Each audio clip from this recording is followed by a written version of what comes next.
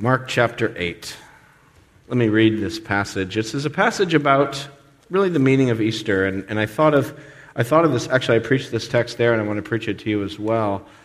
And it's a good text because I think if there's anyone here this morning who's maybe new to Christianity or to the church, or maybe you grew up with it but you just didn't get it, and you kind of are back wondering what it's all about, this is a great text to help us just understand the meaning of Easter and what it means for our lives today. And then for those of you who this is going to be like your 30th Easter, and you've heard all the songs, you've sung all the songs, you sang Amazing Grace by heart with your eyes closed. For all of you regulars and old-timers in the faith, this is a chance for us to look at Easter with fresh eyes, to come at it not as an old tradition, but as a living experience. And I think this text helps us to see that. So let me read Mark chapter 8, verses 22 to the end of the chapter. And in this text we have a famous confession, we have a famous rebuke, and then a famous teaching. Mark chapter 8, verses 22 and following. They came to Bethsaida, and some people brought a blind man and begged Jesus to touch him. He took the blind man by the hand and led him outside the village. And when he had spit on the man's eyes and put his hands on him, Jesus asked, "Do you see anything?" He looked up and said, "I see people. They look like trees walking around." And once more Jesus put his hands on the man's eyes. Then his eyes were opened, his sight was restored, and he saw everything clearly. Jesus sent him home, saying, "Don't go into the village." Jesus and his disciples went on to the villages around Caesarea Philippi. On the way, he asked them, "Who do people say I am?" They replied, "Some say John the Baptist, others say Elijah, and still others, one of the prophets." "But what about you?" he asked. "Who do you say I am?" Peter answered, "You're the Christ." Jesus warned them not to tell anyone about him. He then began to teach them that the Son of Man must suffer many things and be rejected by the elders, chief priests, and teachers of the law, and that he must be killed and after 3 days rise again. He spoke plainly about this, and Peter took him aside and began to rebuke him. But when Jesus turned and looked at his disciples, he rebuked Peter. "Get behind me, Satan," he said. "You do not have in mind the things of God, but the things of men." Then he called the crowd to him along with the disciples and said, "If anyone would come after me, he must deny himself and take up his cross and follow me. For whoever wants to save his life will lose it. But whoever loses his life for me and for the gospel will save it. What good is it for a man to gain the whole world and yet forfeit his soul? Or what can a man give in exchange for his soul? If anyone is ashamed of me and my words in this adulterous and sinful generation, the Son of Man will be ashamed of him when he comes in his Father's glory with the holy angels." So a famous confession, a famous rebuke, and a famous teaching. But first, a strange miracle, a unique miracle. Jesus is in Bethsaida in verses 22 to 26, and there's this blind man there, and Jesus heals him. And it's unique, not because Jesus heals a blind man. Jesus heals many people in the Gospels. The Gospels are full of stories of Jesus healing people and touching people and raising people up. What's unique about this story is that it takes Jesus, apparently, 2 tries to heal him. So you see that? He pulls the guy aside. He spits on his eyes. He puts his hands on him and he says, "Do you see anything?" And what happens is the guy sees, but he doesn't see clearly. He doesn't perceive accurately. So there's some kind of healing that takes place. And the guy says, "Well, yeah, I see people," but he just doesn't understand what he's seeing. He says they look like trees walking. He's confused. It's like the eyes are working, but the wiring of interpreting what the eyes are seeing is muddled. It's unclear what it is, but he sees, but he doesn't see. And so Jesus touches him again, and then finally he sees everything clearly. And it raises the question, why did it take Jesus 2 tries to heal this guy? Did he not use enough power the first time? Did he not use enough spit? Did this man not have enough faith? Why wasn't this man healed? It's a strange miracle. It's the only one like it in all of the Gospels where it takes 2 tries. Well, who knows? There are some things in the Bible we just can't understand. Well, let's move on now to the confession, the famous confession. Things that make more sense. The famous confession. So Jesus walks a little further and he asks the disciples, so who do the people say I am? What's the word on the ground? What are the focus groups saying? What are the polls saying? Who do people think I am? And they say, well, there's different opinions. Some think, they got you confused with John the Baptist. Other people think you're Elijah. People think you're one of the prophets. And as I read those verses, I thought, it's the same thing today, isn't it? You ask people today, who's Jesus? You get all kinds of answers. Some people would say, well, he's actually kind of a legend. He's a myth. He never really existed. But we could put that to bed. Even secular historians affirm that Jesus was a real person who made a significant impact in his time. Others might say Jesus was a teacher or a guru or a philosopher or something, or a rabbi who had unique teachings. Others might say, no, he was more than just a teacher. He was a prophet. He brought a word from God. Others might even go further still and say, no, he was even more than a prophet. He was an incarnation of the divine, or he was an angel, or he was some kind of avatar among us.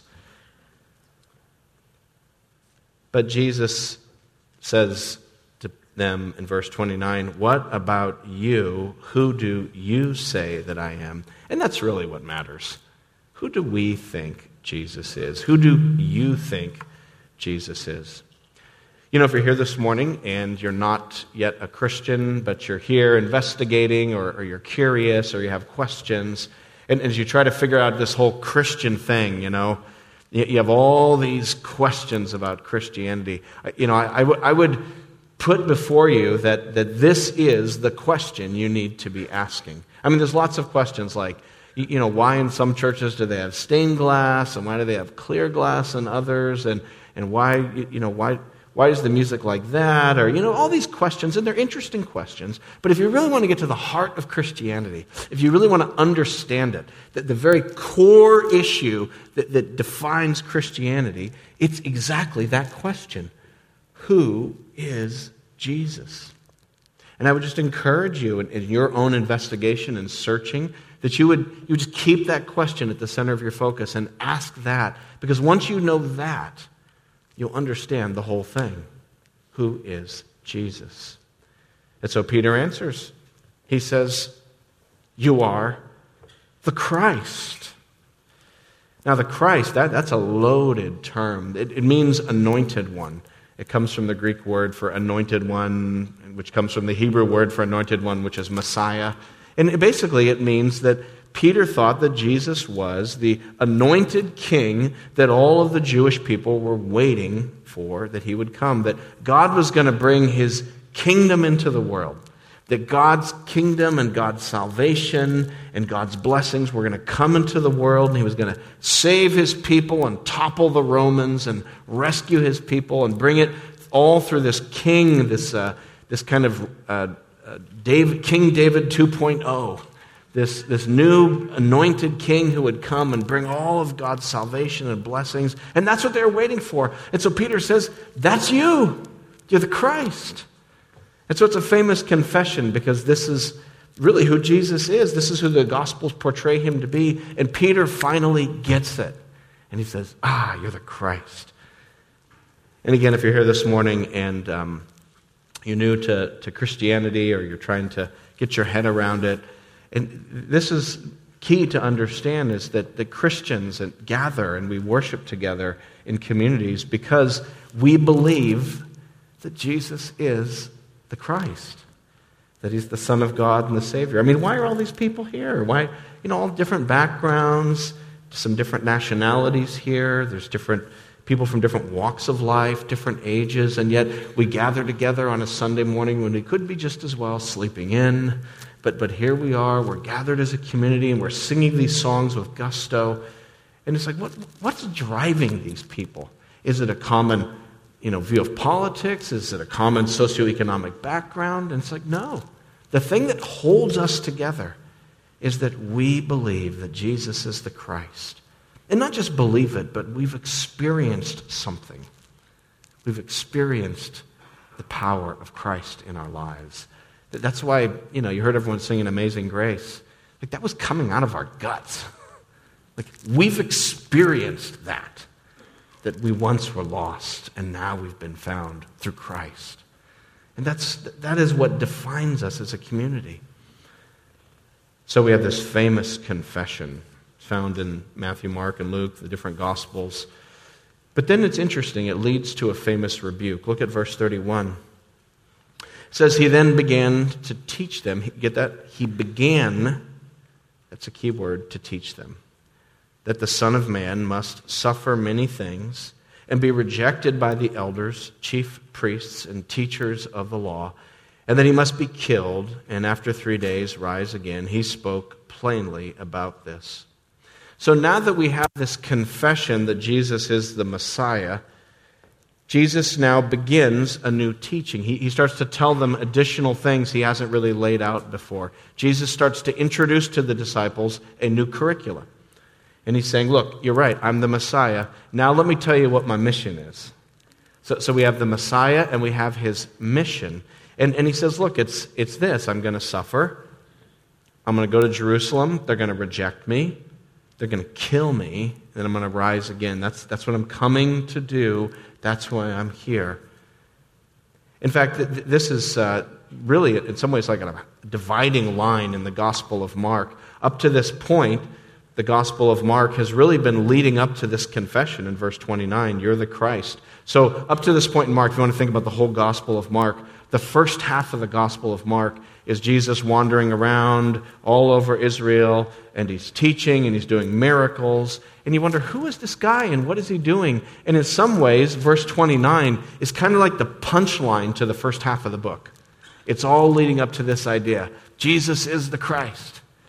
But now from this point on, and his mission is to suffer and die and then to rise. And so the rest of the book is not so much Jesus kind of wandering around randomly all over Israel, but it's more like Jesus walking to Jerusalem, getting ready to die. And so now he begins to teach his disciples, and he does it plainly. No allegories, no parables, no vague sayings. He's just like, look, guys, I'm just going to level with you. Here's what's about to happen. And Peter doesn't like that. Look at verse 32. It's mind-blowing. Peter took him aside and began to rebuke him. I mean, just 2 verses ago, Peter, you're the king, all hail the King Jesus. And now he's pulling Jesus aside, going, you can't say that. Dude, what are you doing? You're going to freak people out. Is he the king, or is he a kid that you're going to chide? It's amazing. Peter gets like an A+ on who is Jesus, then he gets like an F on what Jesus came to do. He's all over the map here.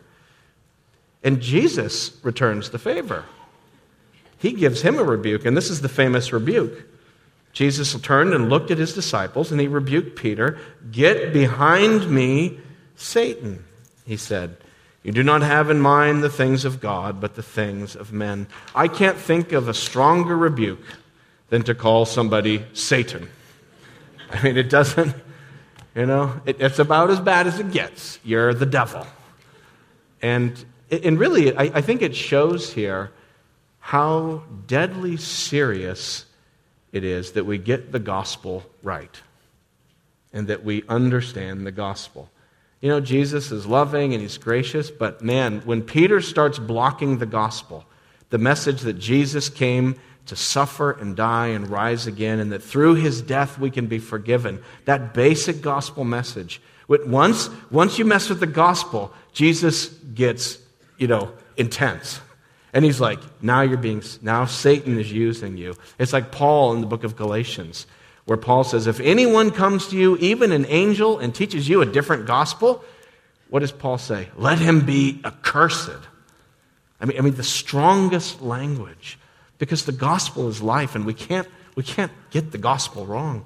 And so here's Peter. He's misunderstanding, and so Jesus gives him a very strong rebuke. He says, in this moment, you are being a puppet for the devil, because you're blocking me from doing my mission. So get behind me, get out of the way, get in line, fall in line. Man, Peter gets it so wrong. You know who Peter is just like? He's just like the blind man in verses 22 to 26. He sees, but he doesn't perceive. And I think that's why Mark put these two stories together. Mark does that a lot, in fact. Like the blind man, Peter sees. The blind man gets his sight restored, and Peter gets spiritual sight. He's like, oh, you're the Christ. I got it. And in both cases, a miracle has taken place. In one case, God has opened the eyes of a blind man. It's a miracle. And in the other, Peter's come to see Jesus as the Messiah. That's a miracle. Interestingly, in Matthew's account of the Great Confession, Matthew has Jesus also saying to Peter, Peter, blessed are you, because flesh and blood has not revealed this to you, but my Father in heaven has revealed this to you. So anytime anyone really believes that Jesus is the Savior and the Son of God, you can say that you've seen a miracle take place, because it happens by God's grace and God's power. We just sang it, Amazing Grace. I once was blind, but now I see. I mean, we have this experience as Christians of suddenly seeing that Jesus is the Messiah and the Christ. And yet, Peter is also like the blind man in that he sees, but he doesn't accurately interpret what he's seeing. Just like the blind man was seeing people, but he thought they were like trees walking around, ants or something, walking trees. Like, what are they? I can't make sense of them. And so Peter also is seeing Jesus, but misinterpreting his mission and misinterpreting what it was that the Messiah was supposed to do. And so Peter is a warning to us, because it shows us that we can truly believe in Jesus, that we can truly be Christians, I think, and yet we can still misunderstand things. We can still misinterpret, that there's still more for us to gain clarity about in terms of the Christian life. What did Peter think? What is it that Peter thought that the Messiah was supposed to do? Well, we don't know. It doesn't tell us exactly.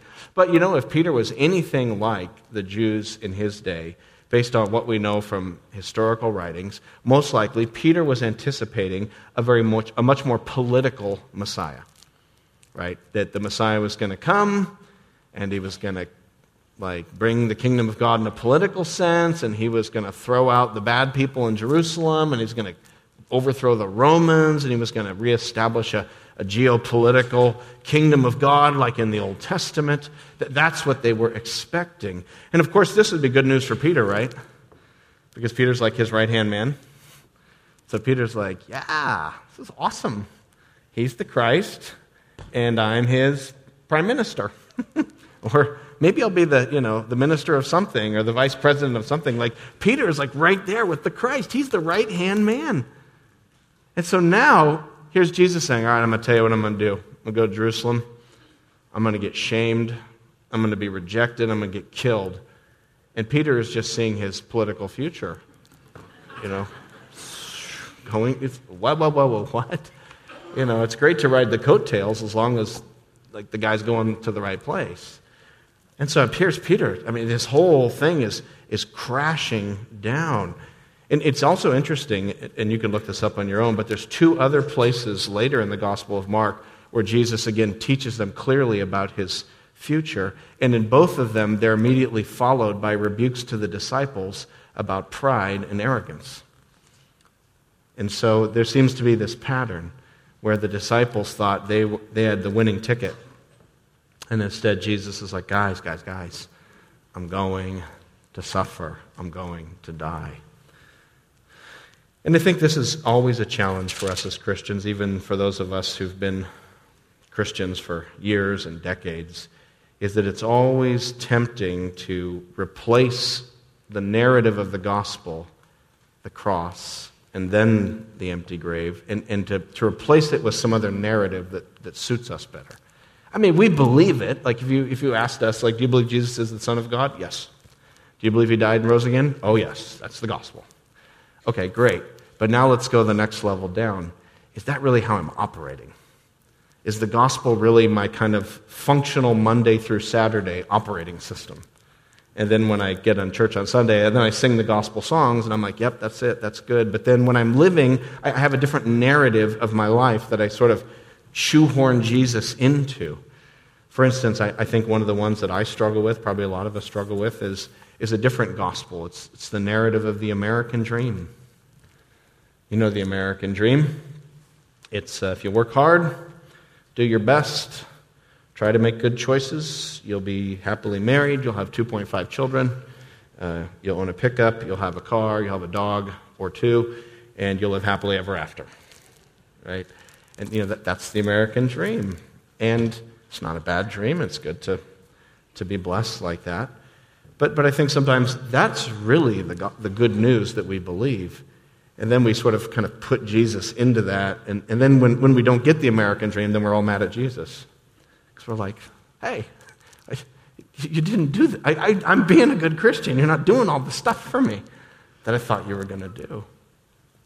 That's not just an American problem. As I was telling the church over there in Abu Dhabi, I think it's a global problem. There's a teaching or a doctrine that really is all over the world. It's called the prosperity gospel. Sometimes it's called the health and wealth gospel. And it's basically the idea, maybe you've heard it. It goes like this. Look, God wants to bless you. God's got so much blessing. It's like a dump truck full of blessing for you. And you just got to have enough faith. And if you have enough faith, the blessing will come. And you can get the lack off your back. And you can be healthy and happy and whole. And all this good stuff's going to happen. You just got to have faith. Just put your hand on the TV screen and pray the prayer of blessing with me. And if you'll just send $100 to Jeremy Ministries, the blessings will come, my friend. Right? Yeah. It'd be funny if it wasn't absolutely true. That this teaching is like a virus around the world. Does God bless us? Of course he blesses us. We have so many blessings in our lives. But he blesses us sovereignly as he wills. And sometimes he calls us to trials. And when we're in trials, if all your theology is that prosperity kind of teaching, you're just going to self-destruct and be like, I don't know what to do with this. I must not have enough faith. I must be a bad Christian. We don't have any biblical way of thinking about the cross and about suffering. So we have these different narratives that we put in place of the real narrative. But Jesus wasn't going to live the American dream. He was going to embrace the Jerusalem nightmare. And so he calls us to follow him. And so that leads us really to verse 34, to the famous teaching. So we have the famous confession that he is the Messiah. And then the famous rebuke when Peter misunderstands the mission. And then we have the famous teaching where Jesus is going to further clarify, to help us see how it is that the story that we all know from Easter of the death, burial, and resurrection of Jesus, how that story should reformat the way we think about the Christian life. That should shape. So Jesus is going to connect the dots between the gospel and your life on Monday through Friday. And say, this is what, because of this story, this is what it looks like to live this way. Verse 34, then he called the crowd to him along with his disciples and said, if anyone would come after me, he must deny himself and take up his cross and follow me. So he gets everyone together, not just the disciples. He's like, everybody, come here. Family meeting, everybody get in here. You got to hear this. If anyone here is going to follow Jesus, you've got to deny yourself and take up your cross and follow. What does it mean to take up the cross?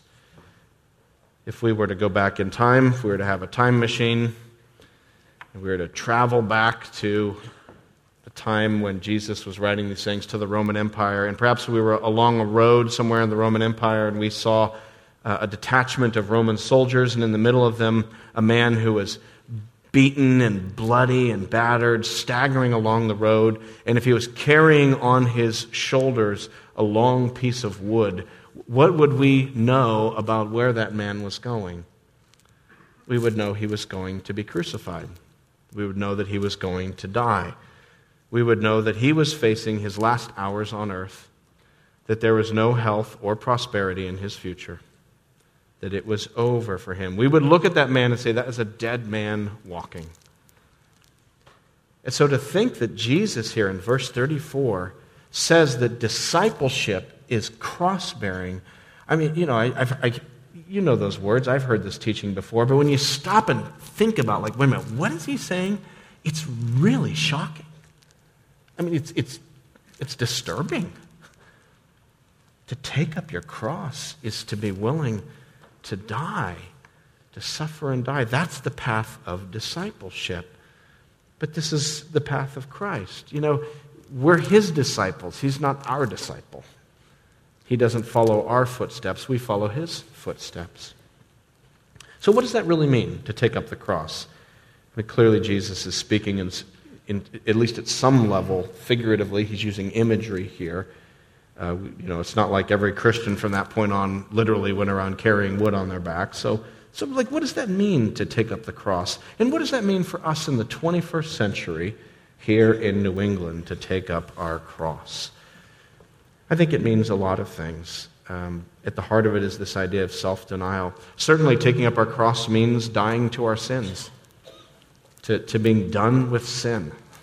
And that as God reveals sin in our lives and in our hearts, sinful attitudes, sinful reactions, sinful patterns or behaviors, when God reveals those things, the Christian response is not to try to manage our sin or to somehow, take it down a few levels. Like, the Christian response is, kill it.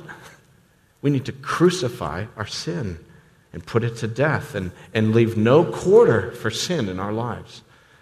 And so I think taking up the cross means to really go at sin. And when it's revealed in our hearts, to take that as a gift from God and to pray for his power to nail it to the cross so that we would be done with sin, to make a decisive break. I have been crucified with Christ, and I no longer live, but Christ lives in me. The life I live in this body, I live by faith in the Son of God who loved me and gave himself for me. That's the Apostle Paul. I think carrying our cross, speaking of sin, can also mean confessing sin to other people and being reconciled. If I'm in a conflicted relationship with somebody, if there's some tension or I've hurt them or I know that they're hurt or something like that, I think part of carrying the cross is going to that person and asking forgiveness or seeking to be reconciled with that person. That hurts. I don't like that. I do like it when people apologize to me. I'm always like, oh, thanks. But when I have to apologize to others, something has to die in my heart. Pride has to die. And I have to go, I'm sorry, and to be reconciled. Or, well, they should be the ones to take the first step. No, I'm going to take the first step. Pick up the cross. Pick up the cross. I think it means surrendering our whole lives to the Lord. So, if you're here this morning and you're a junior higher or a high school student or a college student, or maybe you're just out of college and you're still kind of like, I'm not sure what my future is, and it's sort of the world is still wide open to you. And, I guess I would say to you that, to lay your future at the feet of the cross and to say, Lord, take my life. Use my life wherever you want to use it. And instead of just saying, all right, what's my future? What's the way to make the most amount of money in the shortest amount of time? Instead of that being your operating system, to say, God, take my life. Maybe God will send you into some field where you will be wealthy and you'll be using that wealth to bless others and to serve the kingdom. But the point is, God, I give you my life. If you're married, to take up your cross means to serve your spouse, to love your spouse. and to put their needs above your needs. If you're single, I think taking up the cross is being willing to say, God, maybe you feel this way and you're single. You feel like, I really wish I had somebody. I wish I had someone special in my life. But Lord, I want to just serve you. Serving you is more important than marriage. And so, God, I just want to give you my life. And Lord, you take care of the relationship stuff. But I want to honor you, and I'm not going to sit around waiting to serve you until I have a spouse. I want to serve you now and give my life to you. That's what it's like to take up the cross. What about corporately? What does it look like because that's kind of individual applications. What about corporately? What does it look like to be cross-bearing in terms of how we relate to the church? How about our corporate life together? And I think part of it is that we see that living together in a community in the church is about serving one another and about putting others' needs before our own. And again, I think this is a real challenge to us, because sometimes we come at church, again, as Americans, with very much a consumeristic mentality. We walk into church and like, all right, what do you got? What do you got? What programs? What do you got for me? How's this going to help me? Maybe not. Maybe I'll go over to that church and try that one, and we shop around. And of course, there's a process of trying to find out where God leads you if you are looking for a church. But we can have that consumeristic mentality. Do they have the programs I want? Do they sing the songs that I like? Do they meet at the time that I want them to meet? Do they have the preacher that I like? Or whatever it is. And of course, again, you have to figure that out when you're first getting to a church, but beware of that consumeristic mindset that's looking about, is it convenient for me? I just have to confess, I think one of the false gods that I personally am tempted to worship is convenience and comfort. I think this is an American god. Convenience and comfort. It's really humbling to go over to Abu Dhabi and to meet Christians from around the world. Had a guy come up to me on Sunday night after a service and just introduce himself, and he was all excited to be there in the church, and he was from Pakistan. That's a very hard place to be a Christian. And just the excitement of being in a church where he could be free and just not worrying about attacks or recriminations, and just be there. He's just so excited to be there. And I'm just thinking, I can't believe, brother, you have so much to teach me about what it means to be faithful in hard places. Sometimes I wonder secretly about myself and about us as American Christians if in fact we are not the most soft, wimpy, and whiny of all Christians in the world.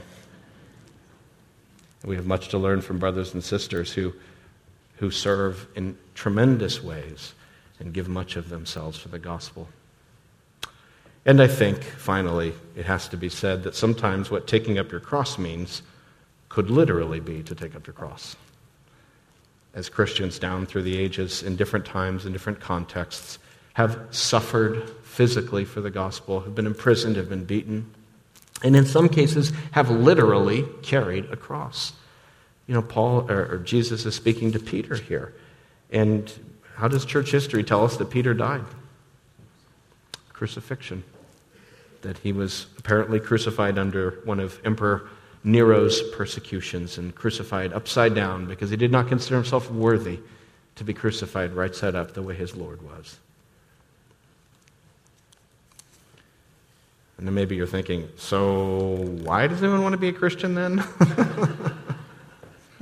Maybe you're new to the gospel here and you're like, that's not a very good sales pitch.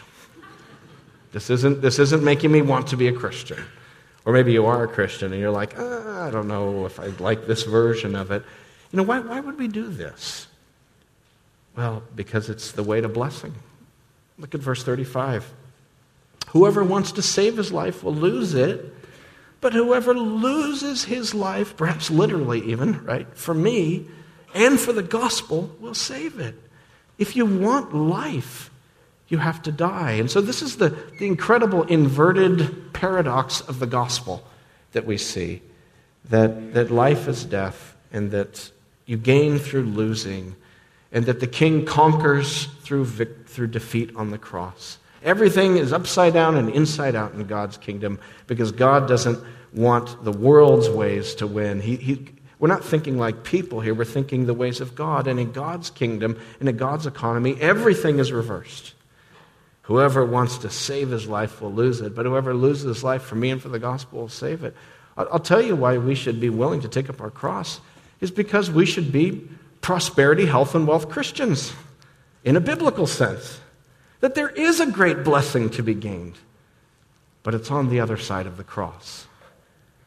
And so we need to learn that it's the cross, then the empty tomb, and then the crown. It's the cross, then the crown. Those are the dance steps of discipleship. First the cross, then the crown. First the cross, and then the crown. Jesus says in verse 36, "What good is it for a man to gain the whole world and yet forfeit his soul? Or what can man give in exchange for his soul?" Verse 38, "If anyone is ashamed of me and my words in this adulterous and sinful generation, the Son of Man will be ashamed of him when he comes in his Father's glory with the holy angels." Why would we want to take up our crosses and follow Jesus? Because that's the way to life, is through death. Because Jesus is risen. We not only believe in a cross, we also believe in the empty tomb. And so we have hope even as we take up our crosses. Can I leave you with just an encouraging thought? Jesus is alive, and he still heals blind people. And so if you are here this morning and you're not yet a Christian, can I suggest a prayer for you, a Holy Week prayer? Here's a prayer I want you to pray this week. And you're like, pray, I don't even know if there is a God. But don't worry about it. Just try it. And if there isn't a God, well, it doesn't matter anyway, right? Nothing really matters. But, but if there is, like, here's your prayer for you, Holy Week, if you're a skeptic or you're doubting or you're wondering. It goes like this: Jesus, if you are really there, open my eyes. Just cry out to God. Jesus, if you're really there, open my eyes to see you. And for those of us who are Christians who really do believe all of these things about Jesus, and yet we look into our hearts and we still see lurking there worldly ways of thinking. We still see the blindness there. We still see the ways in which we need to pick up our cross and we're like, oh boy, I've come so far, but I've got so far to go. And then you think about, how far you still have to go in your Christian life, and you're like, I'll never get there. I'll never get there. Here's your prayer for Holy Week. Oh, Lord Jesus, touch me a second time. Touch me again. Heal me more. Let's pray.